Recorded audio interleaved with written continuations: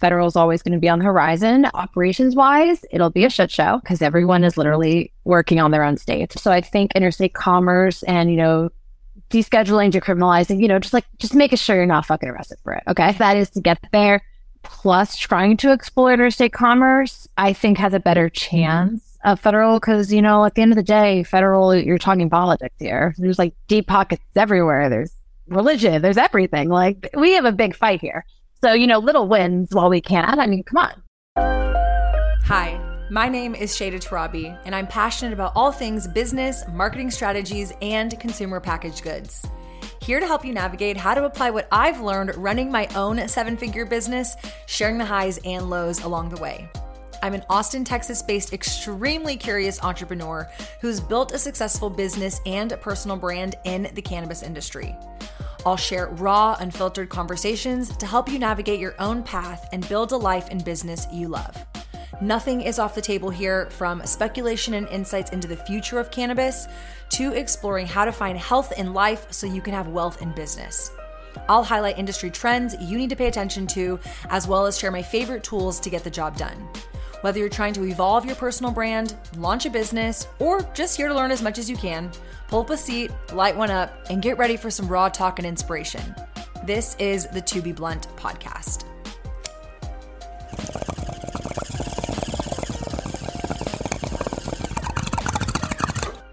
We are live streaming interviews now on YouTube presently, in addition to your regularly scheduled Monday morning podcast episodes. So thank you for being here.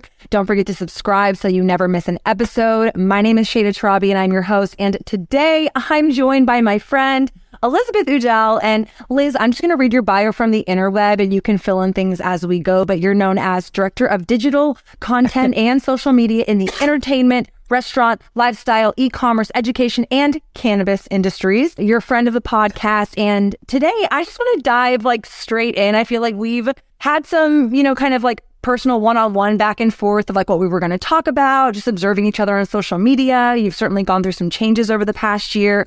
And, I like to keep it blunt on the podcast. So I really want to just understand, you're now self-employed. How long have you been self-employed and what made you take that jump? And also I should mention, clue us in, as a self-employed, title, headline, category, what do you do as a self-employed consultant, director, fractional, content creator, insert all the things, please.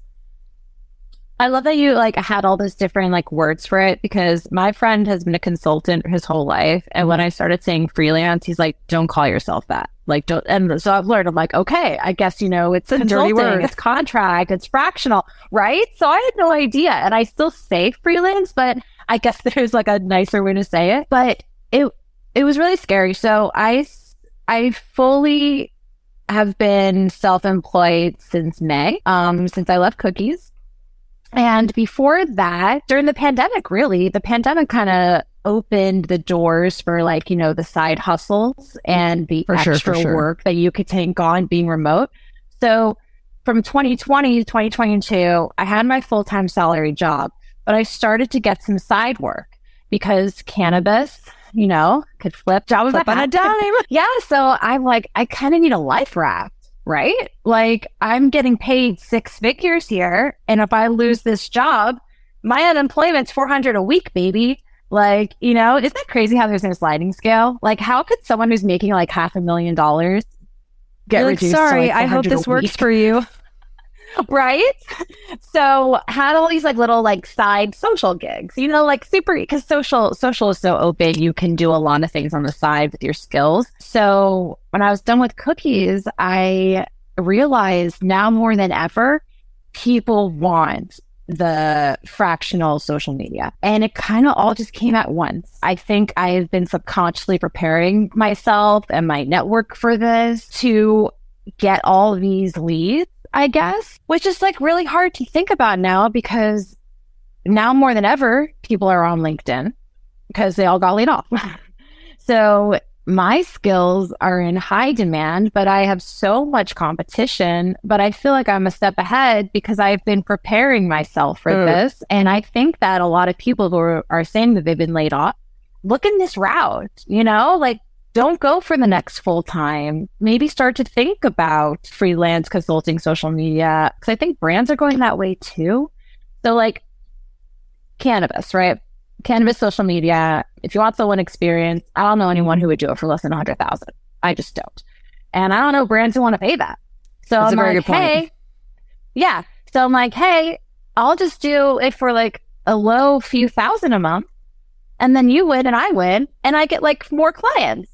So like I was talking to a really big cannabis brand yesterday that wants to take me on. And I told them this exact thing. I'm like, I think it's in your best interest to not hire full time. Just keep me. And like, you'll have less of a headache. You'll save money and we'll all win. So right now, more than ever, I think it's really easy to be self-employed to the extent of work is there. For sure. Yeah. I think you're right. I think there's so much opportunity out there. I just think it's like funneling that opportunity. So to maybe your point, like you have figured out these platforms that are just right for networking. So I say it every episode. I'm going to say it again.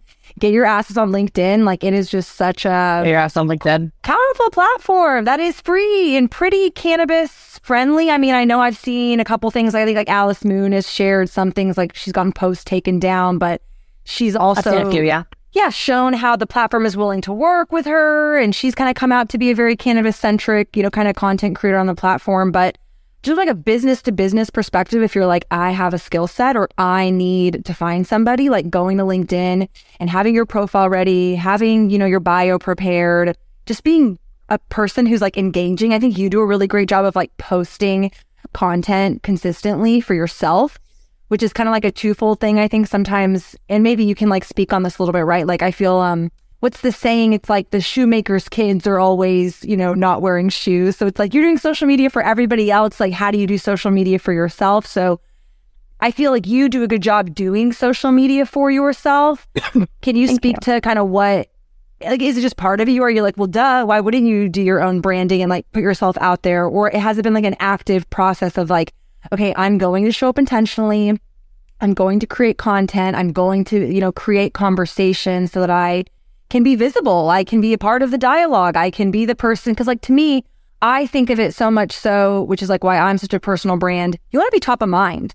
And if you can like put yourself out there when someone is having an issue or a challenge and be the person who's like, oh, it's me. I'm here. I've always been here. They're going to like most likely be like, oh, I just saw Liz talking about insert whatever topic. Let me just go slide in her DMs and maybe she's available for me to hire. So how do you kind of view that, and how do you position yourself to like succeed in that regard as now an independent? Yeah. I think that there's a huge debate in social media between the personal brand and your work, because I see people post, they're like, social media is my job. And when I'm done, I'm done. I don't want to think about it. But I'm a child of the internet. I loved MySpace. I loved IAM. Like, I love social media. It is like, I can't, like, it's my life, but For sure. I love it with TikTok, right? Like, if I, and it's so frustrating because I know that, social media, like I said, we're so divided on this, but like, I feel like if you're a social media manager, you should have good socials of your own, right? Because I mean, like, if you can't even brand yourself, but I know other people are divided on this, but like, I have a great portfolio piece, like to say like, hey, it's here's my portfolio. Yeah, what I can do. That's the only reason. Yeah, like I don't care about TikTok, but I care that I have 36,000 followers, because then that just instantly shows someone that I know how to use TikTok. Absolutely. Like that's all I care about. And I love that you brought this up, because I've been thinking about this a lot lately, that I haven't really been creating as much on TikTok. And I'm okay with that, honestly. Because like I said, I'm not a TikToker. That just shows that I know what to do. I have fun every now and then, but I am really focusing all my efforts on LinkedIn because it's fun. Instagram is like whatever, but like LinkedIn is fun. I love breaking news. I love having the conversation. I love just, like LinkedIn is such an early morning thing for me. Like I wake up really early and I just like scroll, because I feel like that, like, I don't use LinkedIn during the day. Like I feel like the app is kind of like programmed where all this stuff happens in the middle of the day. Like it's kind of weird, but like I don't get fed things. That's interesting. Around a certain time unless I do it in the morning. Yeah, so I come on in the morning and I'm just like, typing, having the conversations. I love my hot takes. I piss people off sometimes. I don't care. Like I feel like this is the industry, or like this is the time, to be transparent and to kind of like speak from your point of view, because I really don't think, especially in cannabis, and I do want to get into a little bit of like, you're in cannabis still, like don't get me wrong, but you've also been super vocal about the challenges, obviously, that doing social media in general in this industry has created. And so I think by not tethering yourself to a cannabis brand as your primary income, you have the flexibility to be like, you know what? I'm going to now go play over here with food and entertainment and like not threatening platforms. I don't care how much you wish cannabis wasn't stigmatized with these social media platforms. The reality is it fucking is. And so I think that that's another observation I kind of realized about you. You have now this freedom as an independent to go kind of like play in other industries, really kind of see what social media and these platforms can actually do without being throttled. Because like quick little mention, I don't think I got a chance to update. I don't know if you saw my post today. I just did a sponsored piece of content for a brand. They're for sure cannabis related. In fact, I'll give them a little shout out. They're called Bud Love. They're like a bud mixer. Oh, yeah. I saw that. It's not even weed, but it looks like weed because it's got marshmallow leaf in it and some other, cannabinoids, CBGs. And so I'm assuming they're using like hemp flower. I did a giveaway. I posted within 7 minutes. Instagram took it down, sent me the, warning letter. But their warning said it was graphic violence, nudity. And I'm like, at least if you're going to reprimand me, like give me the correct categorization for why you pulled my content down. So this morning I went on a whole little like rampage of like, fuck Instagram. I hate Instagram. It's dead to me. No one works there. No, there are all these bots that are managing these triggers, right? And so it's very defeating. And like as a content creator myself, I'm having the hard conversation with me of like, did you drop the joint? I dropped it. No, we're cool. Third degree burns are cool. Third degree burns. We're not burning through our clothes. Push it. But like, it's so frustrating as a personal brand, as someone who has her own brand that's like all built around cannabis, to be like, fuck, like now I've kind of, I joke, and maybe you can speak to this part too, but like, I feel like I've got like a red letter now on my account. No matter what I do on Instagram, they're just like, this girl posts about cannabis and we're going to call it shadow banning, throttle, insert whatever. It's just obviously not as easy as I used to be a food blogger. Oh my God, my food content got so much more engagement. I have friends who are music bloggers, music content creators. So when you started posting like, hey, I'm going to go work with these food brands, I was like, son of a bitch. I was like, I love it. I'm so jealous. Like, go girl, go. So just, can you speak to that a little bit about what it's like kind of transitioning out of cannabis? Like what it's compared, like creating cannabis content versus non-cannabis content? Like, do the platforms really ding you or dock you because it's cannabis? Or is that just something that we kind of have made up because we feel so penalized by it? Like, I'm just curious what your hot take might be on this topic. Oh yeah. I mean, I'll tell you, my first real reality check with food was when we opened up Herbs, which is like this really famous burger place out here. The Rock showed up. The Rock, like Dana White, Addison Rae, everyone was there. And I'm like, cannabis can never. Even with all the celebrity endorsements we're starting to get, you'll never get someone like The Rock at your cannabis event just because of his business. His partnerships, like there's just so much to it that all feeds into the stigma. Sure. And that was, I think, the biggest, like, oh, wow. Okay. We have so much work that needs to be done to even be, treated like other industries. But I love food. I love food content. Prince Street Pizza, I was able to grow their TikTok this year, like 26,000 organically, millions and millions and millions of views. I did full troll marketing. I never have like that little question, like, is this going to get, like, you don't think it's going to get deleted? It's right. It's so nice. And, along with food, I am doing celebrity consulting now. I have 2 actresses. Wow. So I do their social. Yeah. I have a solar energy client. I do all their LinkedIn stuff. Incredible. All 3 cannabis brands. One of them's on the Northeast, 2 are in California. Actually, 4. Yeah. So I'm still very much it's so funny. Yeah. All my hot takes just give me so much work. Like, I don't give a fuck, dude. This one time, this guy like DM'd me last month and like, he was like, are you worried about your sizes? I'm like, no. Do you know why? Because a recruiter is typing in social media and my post comes up first. Not like my profile comes up first, not my post, baby, my profile. And why? Because you interact with my posts. I wish there was vetting in cannabis. If there was actually vetting in cannabis, half of these people still wouldn't have jobs. You know, I wish those are some facts. What you think. Yeah, like what you think on social media, not everyone's reading it. You know, there are like such like bullshit people who say crazy things, but like you can't guarantee that people who you need to see it are seeing it. So like all my hot takes are clearly not pissing off the people who are asking me to work with them. You know, they're impressed. It brings engagement. It brings conversation. I just like conversation. I like holding a forum. I'm not married to anything. I don't get offended by anything. I just like to talk. No, that's a really interesting point. I think sometimes people want to shy away from controversy, but I think, and obviously there's some tact to it and strategy maybe, and maybe part of it is having the no fucks given attitude. Because like you are fortunate to be in a position where that's not the bulk of your business. It's like, if you come, great. If you go, the door's right there. Don't let it hit you. Yeah. I could imagine if someone, it's like, I'm trying to get at the point for like maybe some of the listeners who are like, oh, I'm just a cannabis content creator or just a cannabis person. And like, if I say this, like that's going to exile X, Y, or Z so many people. But at the same time, it's like, to your point, people aren't even really reading half the things they're saying. Sometimes I watch some of those like videos from TikTok where you're scrolling through the comments and it's just, oh, your hair looks stupid or the hat you wore is ugly. And it's like, people aren't even paying attention to the content you're actually saying. They're just offended by maybe you just even showing up and having an opinion.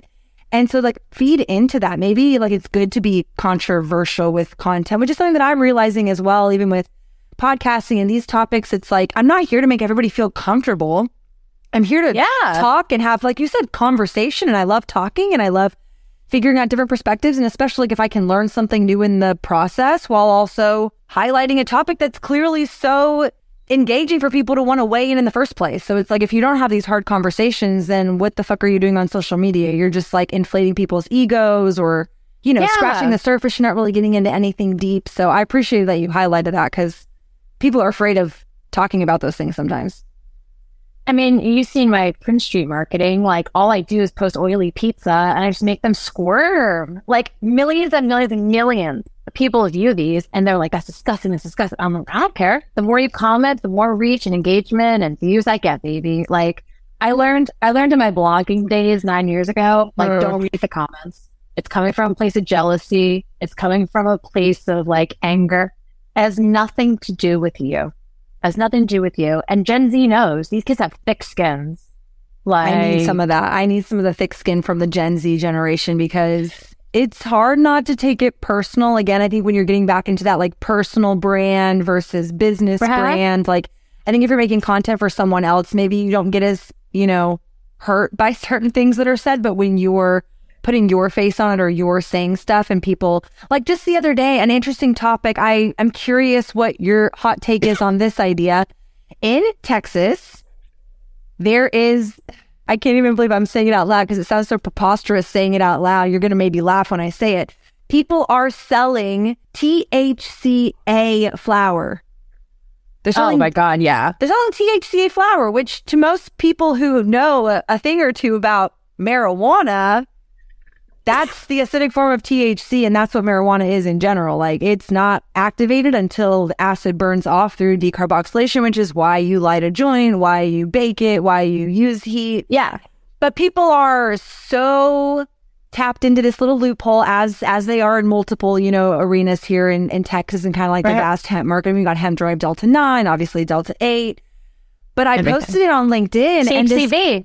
THCV too? But we have this guy and one of my comments and he's like, oh, you must be feeding in from big pharma and big marijuana that you don't think that THCA flower is legitimate. And I'm like, what the fuck are you even saying, dude? Like, do you know who I am? Do you know where I come from? Do you know what I talk about? Like, I don't give a shit about big pharma or big cannabis. Like, I just want to ask questions because customers are asking me these questions. Like, literal customers are asking. Real quick, Shayda, to answer your question, he doesn't know anything about you because these are flip. These are quick. For sure. Quick. They have no attention span. Like, that's how you think about it first. Like, this guy has he coming in, the only thing he's ever seen is this. He's going to post an opinion and move on. Well, right. And just like that, you know? Well, LinkedIn, so he wasn't even following me. It was a follower of someone else because you see how LinkedIn kind of spreads that. So yes, that's the punchline, right? It's just, he's a flip. It doesn't even matter. But it hurt me for like 5 minutes. I saw it and I stared at it and I was like, ew, like, who the fuck are you, dude?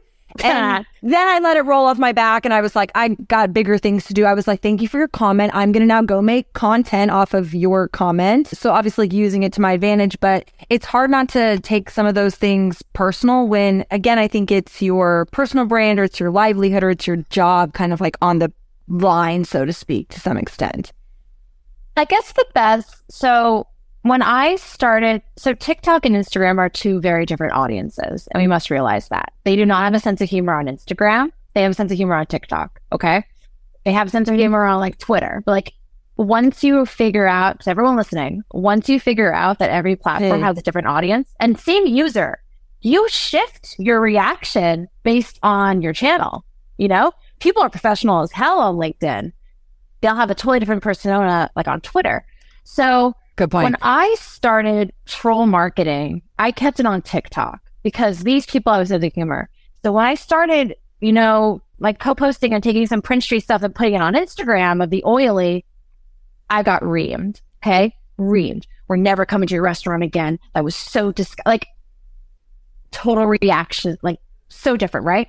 So then when I started doing my own personal branding troll marketing on TikTok, I was having so much fun with it. So I did this one where I'm like, when you're the brat of the family and you get your own room on vacation, had so much fun on TikTok. I brought it to Instagram and I got terrible hate. And this was the first time I had to, like, you know, really like put my own advice and be like, this is so fun. And my friends were commenting like, oh my God, like they're being so mean. I'm like, I love it. I love it. It's fun. It's troll. I posted a troll video. It's going to piss people off. I have to accept that. And I think it's a day-by-day process because we are so vulnerable online. You know, just yesterday on LinkedIn, like my New York post, you know, I had some people who were like, hey, like I'm representing New York, blah, blah. And it hurt a little, but then I had to realize, I'm like, this is all the open forum. Everything that we're talking about should be said.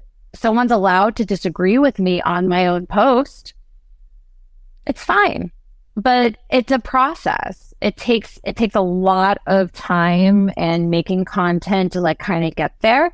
And I could see how it's really like daunting to people. But I think, you know, once you realize how detached it is and how, you know, sometimes these are bots, right? I love telling people, I'm like, you're arguing with a bot, you're arguing with a computer. Like I had like my viral, like, you know, water one, like give postal workers water when it's hot. And so many people are like, they can bring their own water.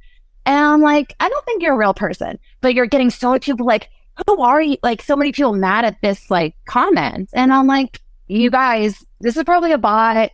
How do I know? I'm going to treat you like a bot though. I'm going to call you a bot because you're not even like acting human right now. So that like is really there's good such feedback. muck, right? There's such muck through the internet now. Twitter. I'm not even fuck with Twitter anymore. Like Twitter is just like a void. People are arguing with bots there. Facebook, arguing, like, as soon as you get rid of that aspect, you could heal. No, it's good, cathartic feedback because I'm listening and I'm like self-soothing with your advice. And like, it's okay, Shayda, like you can say sometimes controversial things and like get comments that maybe don't settle well with you and like you can move on and you can keep going. It just is unfortunate that we, especially on the cannabis side, it's like you're stuck dealing between controversy and then like terrorism. And I say that lightly considering everything else going on in the world, but the terrorism of these platforms, right? Like they're just like blatantly censoring. There's no rhyme or reason. It's very, I mean, for me, this morning, I build this brand be based on what effort was going to go into me posting that content for them. And now that it got taken down, I literally had to send the brand an email and be like, well, I still did the work. So I hope you pay me still. You can use this content as user-generated content. But also I'm like, well, I don't know what's the right thing to do. So you said you've been there. How do you handle that, especially in cannabis where you're making content, whether it's for a brand, specifically probably with a content creator, you're the content creator, you've hired a content creator, their content gets taken down. Money has obviously been exchanged. What are the fucking rules? So I was the content creator, I think like early this year. I worked with Source and they paid me to make a video about like their new box. And I did it in kind of like a fun TikTok-y like unboxing way. And it got deleted in like 30 minutes. So I immediately emailed them and I said, hey guys, here's the video. It got deleted, but I'm going to make something new.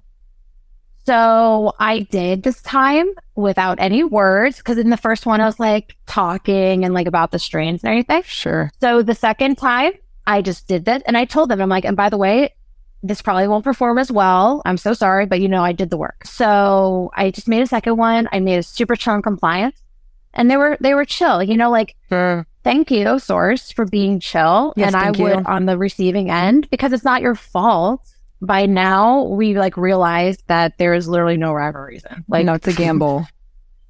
Every single post, it's just a toss-up. Some days cookies will get deleted, some days like it's awful. But yeah, if you're in that situation, provide that you did the work and just think of a different one. Like for you, advice, maybe there's something else you could do. Or, like maybe you could do a graphic instead of a video that got fed. But like, if you still want to like keep the partnership or like some content, maybe just try something different. And like, it doesn't, and this is when it sucks, right? This is when you tell them like, look, this won't be the best. Right. I just want to make something that's going to pass. Is that cool? And they should be, because you already did try to be yourself. Right. No, that's fair advice. I think for me to push back on that a little bit, it's frustrating because I think I did everything compliant based on what I know. And for me to go make new content, it's more time that I'm investing. And it just is like par for the course, unfortunately, that I don't like, yes, I could if I had like generosity in my heart, and maybe I'll find it after this call somewhere like, oh, you know what? I'll just do like a talking head video. Because in the video, I was like rolling or packing a cone. So maybe Instagram is like, oh, she's actually showing drug paraphernalia. Like that's a no-no. That's what I'm saying. So I wish we knew. Exactly. I wish we knew. It's just the feedback that I got from posting my reaction to the deletion of the video. Because I went to Instagram to my stories and I posted to my followers. I was like, this is fucking stupid. Yeah. Here's why. And I had split responses of like, oh, well, maybe try this. This is how you will get around Instagram. Or, oh, maybe try that. That's how you get around Instagram. And to me, I looked into my account, because you can go into your settings and you can see, like, is my account flagged? And Instagram is like, you better be careful. You could lose your account if you keep violating our terms. And so to me, I'm like, it's not fucking worth it. Like, I don't want to lose my 24,000 followers to try to repost something for a couple $100. Like, it's just not, like, I already got flagged now. I'm not interested in reposting something. So I just wanted to add that. I think it's obviously people listening, if you're content creators or you're working with content creators, it's at your own discretion. Because I have a lot of friends too who are content creators who are not cannabis content creators, but CBD brands will reach out and then they'll get flagged and they're like, whoa, I post fitness. Like, I don't want to fucking lose my account over this one little brand deal. So it's kind of, taking it with a grain of salt, and also every situation is unique because there's not a fucking rhyme or reason to it. So I appreciate your 2 cents on it. I'm just like, I don't know what the fuck I'm gonna do, but I digress. I get it. The second one didn't get deleted, if that if that is helpful to people who want to try again, but yeah, I wish it was like blanket rules, but I know. Well, like as I'm scrolling too, like after mine gets deleted, I'm seeing, at least because like now my feed is like curated to like other cannabis content creators, and it's like people taking fat rips off bongs, people, and I'm like, what the fuck?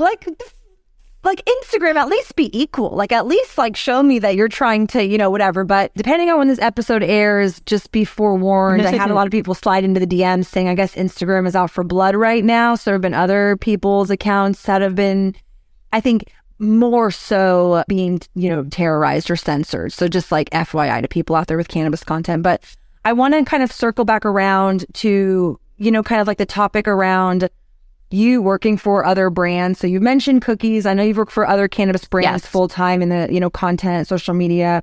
I want to kind of leave it open-ended for you to go into how challenging it was working for these brands or just brands in general. And I think a point to that is something that you shared around having so many different CMOs during your time.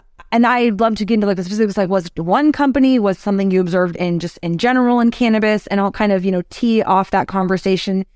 I don't think it's just cannabis. I think that it is kind of startups in general. Before I got into cannabis, I worked in tech, and I think I was DMing you, I had at least like 7 or 8 different VP of marketing, chief marketing officer, executive.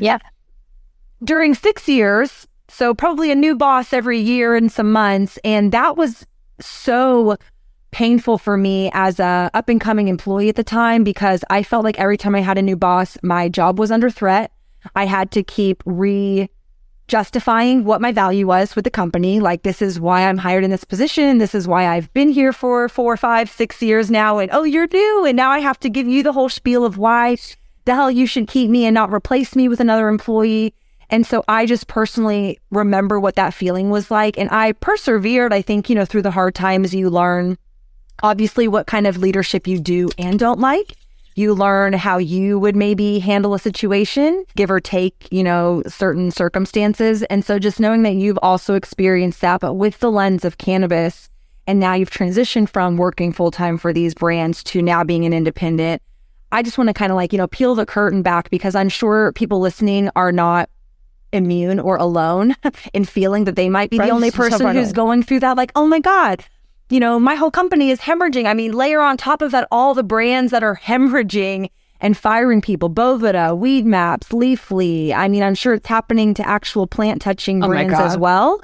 And you can speak to that, but like, you see it in the reports, in the media, in the news. Like, there's just so much turnover as kind of like an overarching topic in the industry, right? And so when you're an employee at the butt of either you're getting laid off or your bosses are getting laid off, like, that fucking sucks. So I know you have experience navigating that, and that was, I'm sure, what further propelled you to being like, I'm going to be an independent and not fucking deal with this shit on payroll, and I can walk away at the end of the day. So I would just love to kind of let you have the floor to talk about that.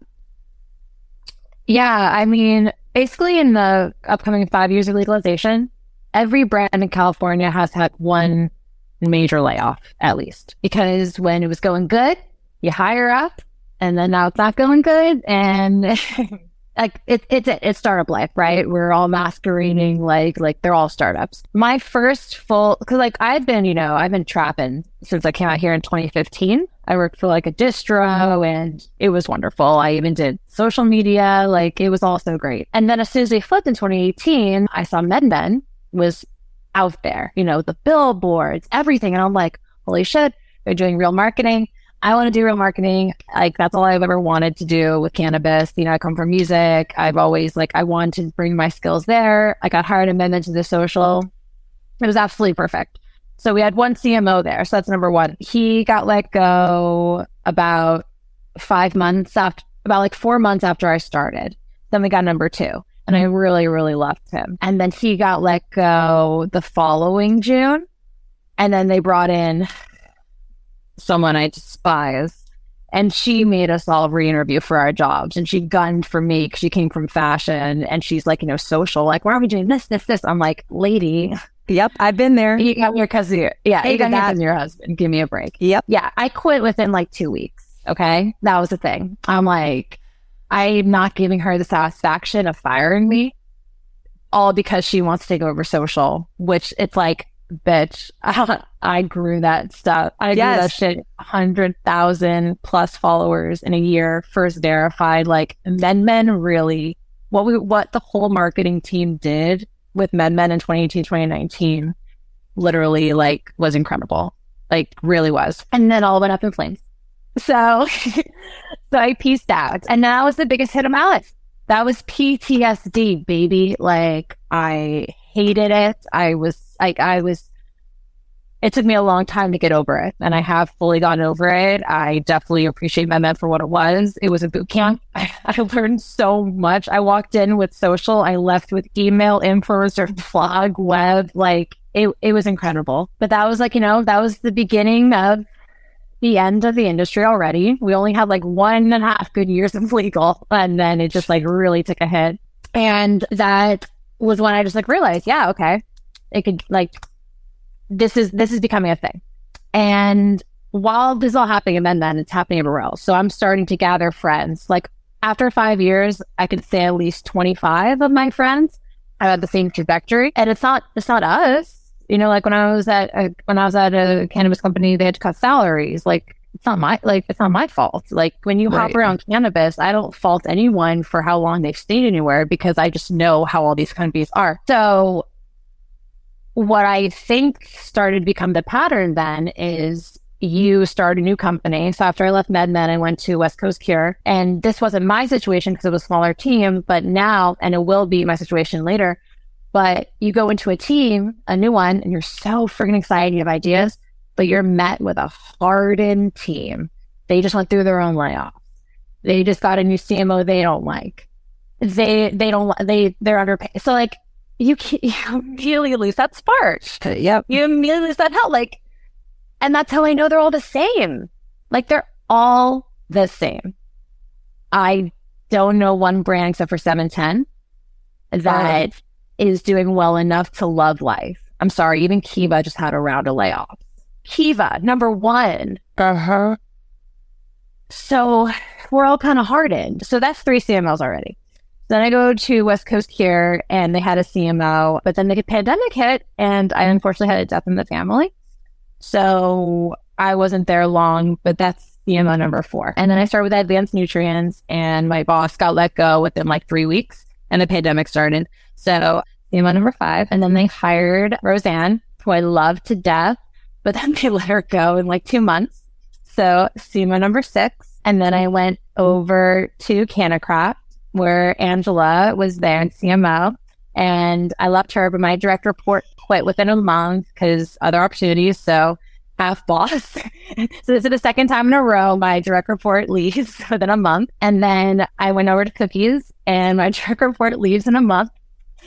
And what are we at? I think we're number 8 or something. And then the chief CMO leaves, and they never rehire any of these roles. And I'm going to make a LinkedIn status about this soon, but being like, how can you fault someone for losing motivation when, you don't even like, you can't even appreciate your team enough to hire them a head or like a boss or anything. It's devastating. This is happening everywhere. Yeah. And this is like, that has been the trajectory. This is like, and it's, like, I really can't stress enough. It's the same. Purely, everyone goes through this. It's everybody. And it's nuts. And I just think, you're playing with capital. You're having fun. CMOs are always the first to go because you're the head of the marketing, and, you have one bad campaign piece. But yeah, that's what California, and I'm like, I could think of like Las Vegas might be too, but like, this is what California cannabis workers have been dealing with, at least the marketing, sales, accounting, like the real corporate side for the last like 5 years. And it's pretty nuts. No, it's fucking brutal. I mean, obviously you lived through it. I want to highlight and echo the sentiment of it being a boot camp, because that's kind of what I walked away from my tech experience thinking. Like, I fucking hated it, but I also really appreciated it for what it was, and it made me the person that I am today. And like you said, it gave me a breadth of skill sets that I couldn't have learned in any other kind of capacity, but it doesn't take away from just the reality, the shitty nature of it. And you're talking about, obviously, this is happening in California. I'm picking up a little bit, and you mentioned it, just like as these states open up legalization, and it's exciting. Everybody's hiring, and there's so much opportunity. And then as things normalize out, and the last 6 months of this podcast, it's like fortunate and also really unfortunate. You're talking to a lot of brands. I had a lot of Colorado brands, which to a lot of people is, one of those OG markets, and they're down. Their sales are down. They thought 420 was going to be up. And then it's like, okay, well, maybe Colorado sales are down because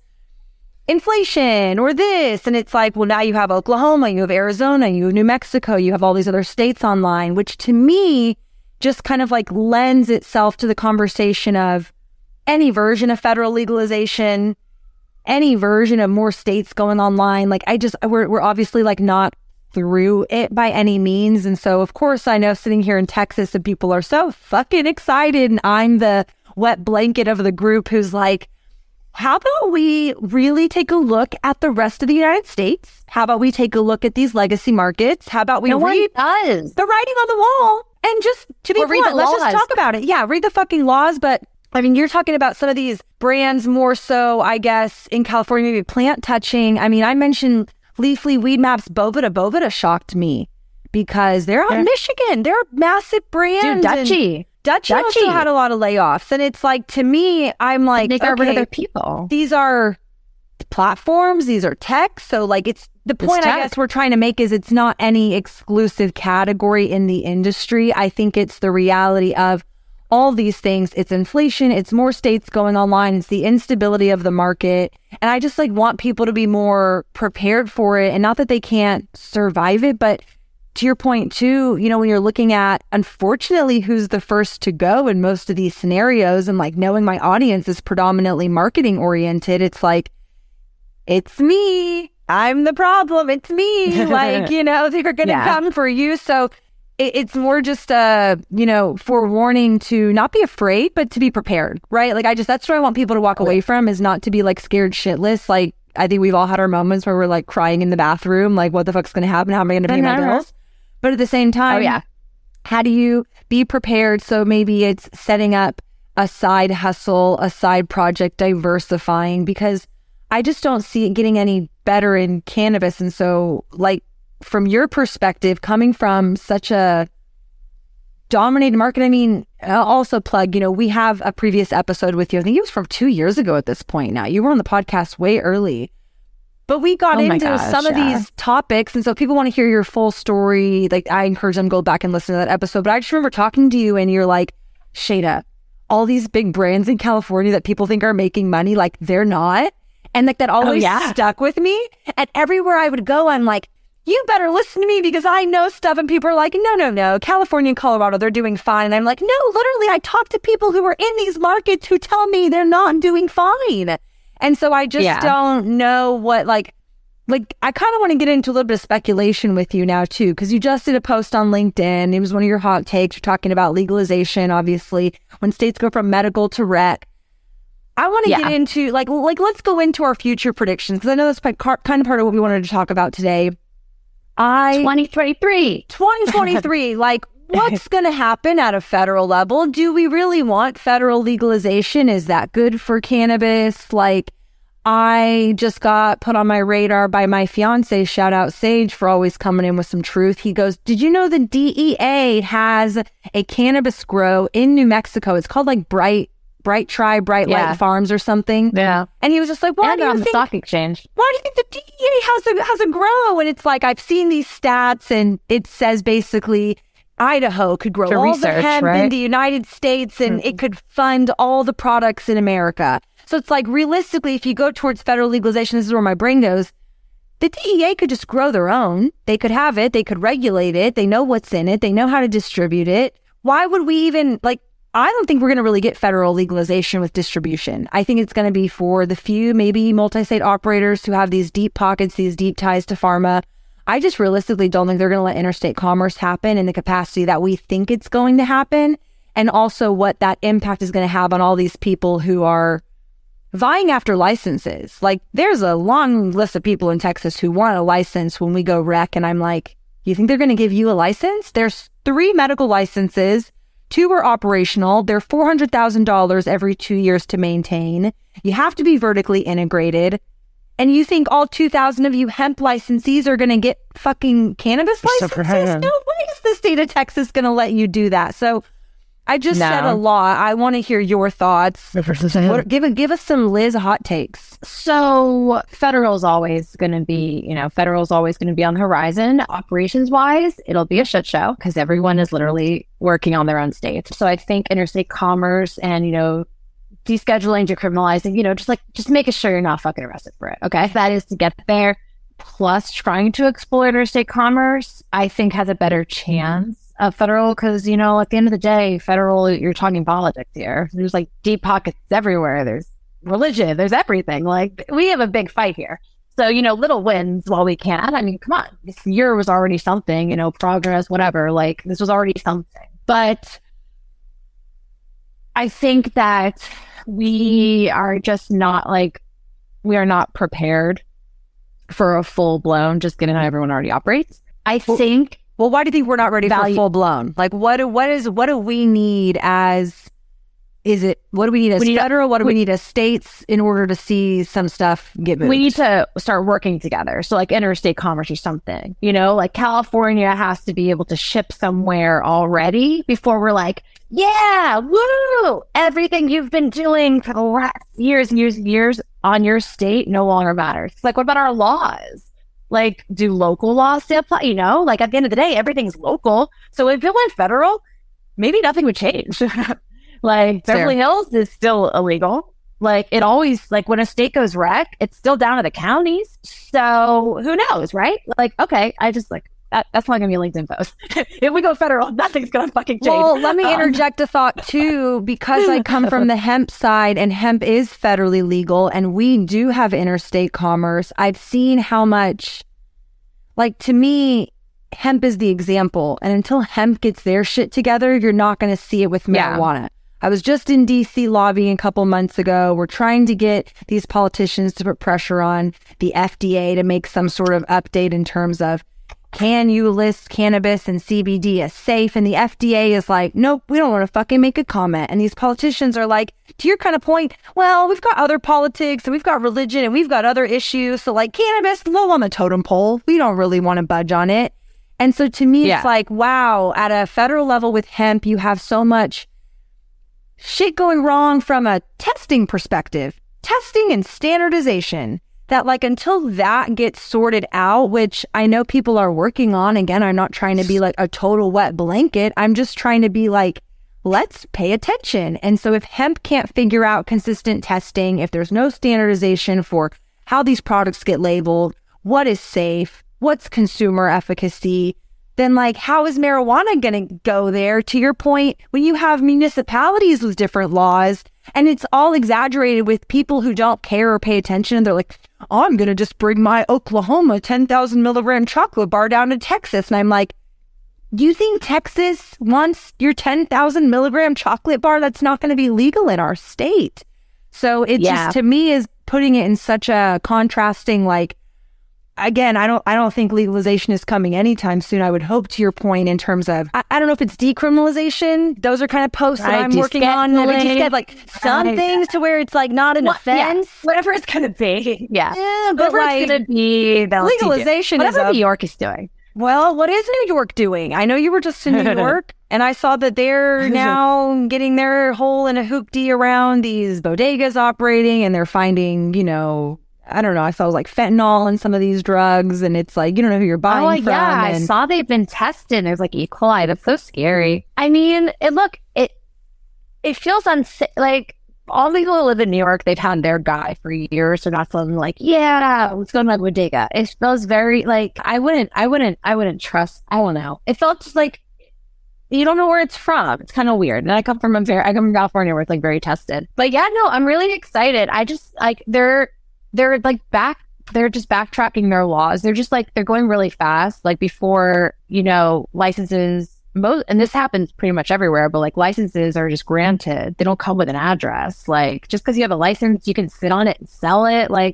Having a license doesn't mean you're going to do anything with it. So I think, that's going to be the hard reality for a lot of people, because now you're a business owner. Now you have hundreds of thousands of rent somewhere, and I have employees. Is everyone cut out for it? No.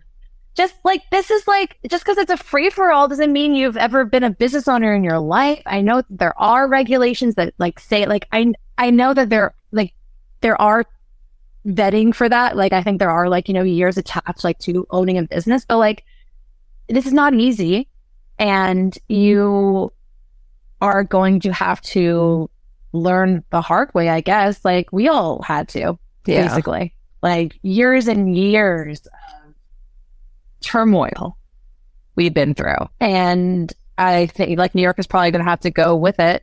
Probably even harder though, because they were vertically medical. So like now they have to build all these brands. Like California, we were horizontal medical. There were a lot of brands already. Florida's vertical medical. So I think it's just going to be really interesting for sure. I want to bring up too, because when I was in DC lobbying, I remember DMing you and being like, oh, what are like DC cannabis laws? And it's very gray. It's like, it's adult use. Yeah, they like legalized it so that they couldn't, I guess, like deal with them, but it's technically not legal. It's kind of like you go into the dispensary, but it's fronted as a CBD store. And then you have to ask for a menu and buy paraphernalia, which then gets you cannabis. So you're buying it through a gifting program versus like a true medical or recreational dispensary. And it was like a little bit frightening because, one, I paid fucking too much money for a joint. I think I paid $40 for a single joint, a 1 gram joint, because I bought a lighter, and so I was gifted the joint. But there was no quality. There was no COA attached to it. I don't know what the strain was. And of course I bought it because I was curious, and of course I smoked it because I wanted to get high. But like in retrospect, thinking about it, I was like, what did I just buy? And so I ended up DMing the brand and being like, do you grow this? Like, where did this come from? Is this legal? Because the person I was with, he also bought one and it was not very good quality. Like for what we paid for, I was expecting some really tasty stuff, and it was like very swaggy. And they were like, no, we take so much pride. We grow our own. It's all DC grown. And I was like, I don't know if you should be telling people that, because this isn't really great shit. So not to, poo-poo on the DC market or anything. I didn't get good stuff in New York. No, I like the menu. I went to 2 shops, like real, like legit consumption lounges. And the menu was like 90% California, 10% New York. And I'm like, I'm going to buy New York. I want to see the stuff.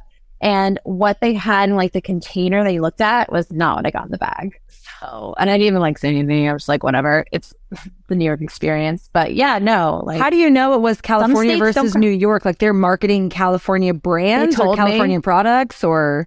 Oh, they have California products. Yeah, they've been trafficking for years. I was able to get Corova, but like on a menu, like they're literally yeah. Obviously, these are like these aren't licensed shops. So that was like post. I'm like, how are we like? There will always be out of state products in New York. How do you uplift New York brands? It's gonna be tough. Yeah, that's the hard part. Wrong gardens everywhere. Well, especially coming from California, where I think that fight, at least from my observation, again, I am by no means a California resident to any capacity. Dated a guy for 9 months who lived in San Francisco, so maybe that's a little bit of a claim to understanding the California market from a local perspective. But aside from that, to me, that was always a struggle. It's the legacy operators versus the regulated market. And like when you transition into regulated, there's still going to be legacy because people are maybe have already built really great brands and businesses and don't need to deal with the regulation side of things. And so I think you're going to just see a lot more of that happen with states like New York. And they're clearly like already doing it, whether it's New York legacy or California legacy. Like they're obviously like, we don't care, but it's going to be hard to your point of like bringing these brands in, establishing some sort of quality assurance. And for me, it's always punctuated. I'm a consumer. These are consumer packaged goods that we are selling for better or worse. I just brought it up on one of my previous episodes, but I went to an MJ Biz after party and I walked up to one of the parties and someone just had a bowl of pre-rolls. There was no, this is the strain, this is the genetics, this is who grew it, this is the percentage, here's a COA, like minimum, just like this is what you're smoking. And I was very, disturbed by it because I just think we need to do a little bit better if we want to see progress being made in terms of actually getting towards some sort of legalization or government being like, yes, let's trust the pre-rolls in a basket with no labeling on them. Like, I know there were probably not fentanyl laced in those pre-rolls because we were at a pretty public MJ Biz party. But if that was at, let's say, your friend's house, just a bowl of pre-rolls. Like I don't know, depending on if you know your friend very well, would you take it or not? Yeah, no, exactly. You should always, especially like flower less dodgy in my opinion, but like edibles and like vapes, really always be careful with those things. I would never buy a vape or an edible, especially from an unlicensed shop, because too heavy of a dosage for edibles, and vape, you never know what the fuck is in that. Yeah, the vapes are very scary for me, unfortunately, these days. Great thoughts, great opinions. Okay, final question. Just like, what is your final predictions? Like, what do you hope or anticipate is going to potentially happen in 2023? Federal, state, anything? I would really, I guess we're kind of moving into like more layoffs, I guess, right? This is like the beginning. So I think probably like more layoffs, more emphasis on the personal brand and like, finding jobs. And I think brands are becoming more on board with that. They really do see the sides of like agency freelance work. More states are just going to be figuring it out, right? Like we're just going to be like going with it, seeing how they do. I don't know if California is going to stabilize yet. Like some serious like tax work needs to be done. I just read actually that they owe, like there's a lot that they've already collected in taxes, but we owe like 600 million to like California. Like we don't even have that.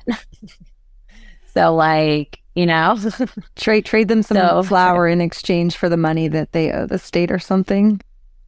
Right. So I'm hoping for stabilization in California, but I really don't know. But yeah.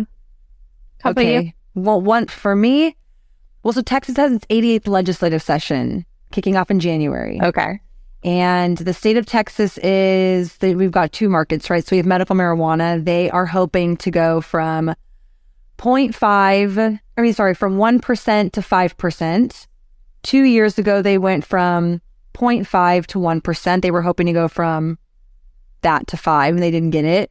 They're capped then, no concentrations, no flour. Max they sell is like maybe 20 milligram edibles. Hemp, we are capped at 0.3, but on a dry weight basis, so I can sell you legally 10, 15, 20 milligram Delta-9 gummies, so they certainly don't like that. So I'm anticipating they're going to be lobbying heavy. We got Delta-8 lawsuits out in the state. So you got hemp-derived Delta-9, you got Delta-8. In June, they just kicked a smokable hemp ban our way, so we can sell it, you can consume it and possess it. You can cultivate hemp for smokables, but you can't manufacture or process in the state of Texas. So that hurts a lot of my cultivation friends who were processing. But the reality is nobody's regulating. So take that information with you if you will. So I'm gearing up for, rolling our sleeves up and seeing what happens in legislation. We're hopeful. We're going to work.